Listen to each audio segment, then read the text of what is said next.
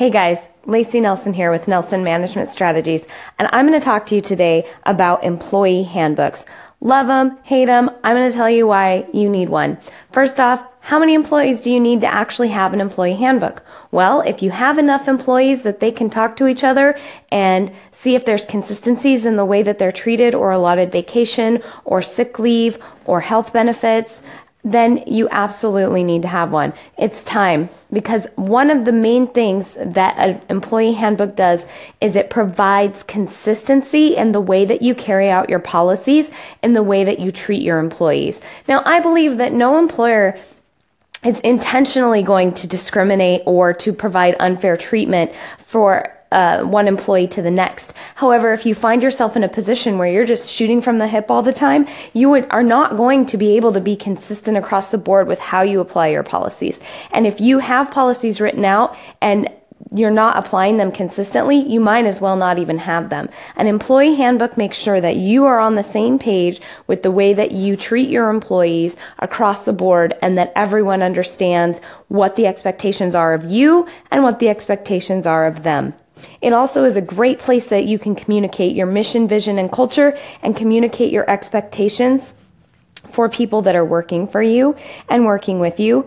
And it also will protect you should you ever have an employee that decides that they do want to forge a formal complaint, lodge a formal complaint, or go ahead and go forward even with a lawsuit. What a well-written employee manual does is it shows the court that you are following federal and state laws. It shows that you're compliant with FMLA and other requirements that you might not even know about if you don't go through the process of writing a good employee manual.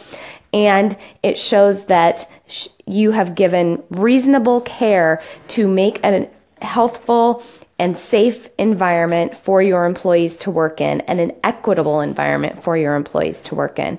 If you don't have an employee manual, it communicates that you haven't taken the time to write down the foundational elements of policy and procedure and how it's carried out in the workplace that really sets up the evidence that you have a legitimized and healthy and functioning business.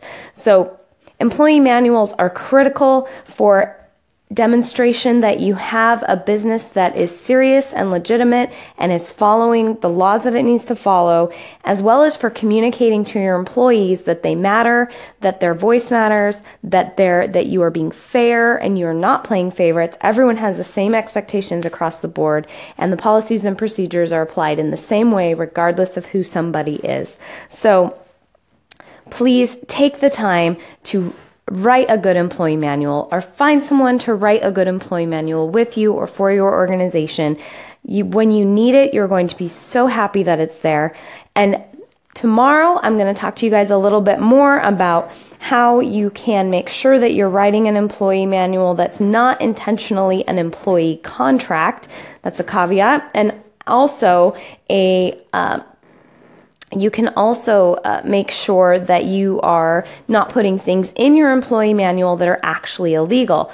Believe it or not, I review employee manuals all the time, and often I see sections that are illegal and are not in compliance with the law. And it's not intentional malice, it's just lack of knowledge. So I'm going to touch on some of those as well. So until then, be intentional, lead with conviction. I'll talk to you again soon.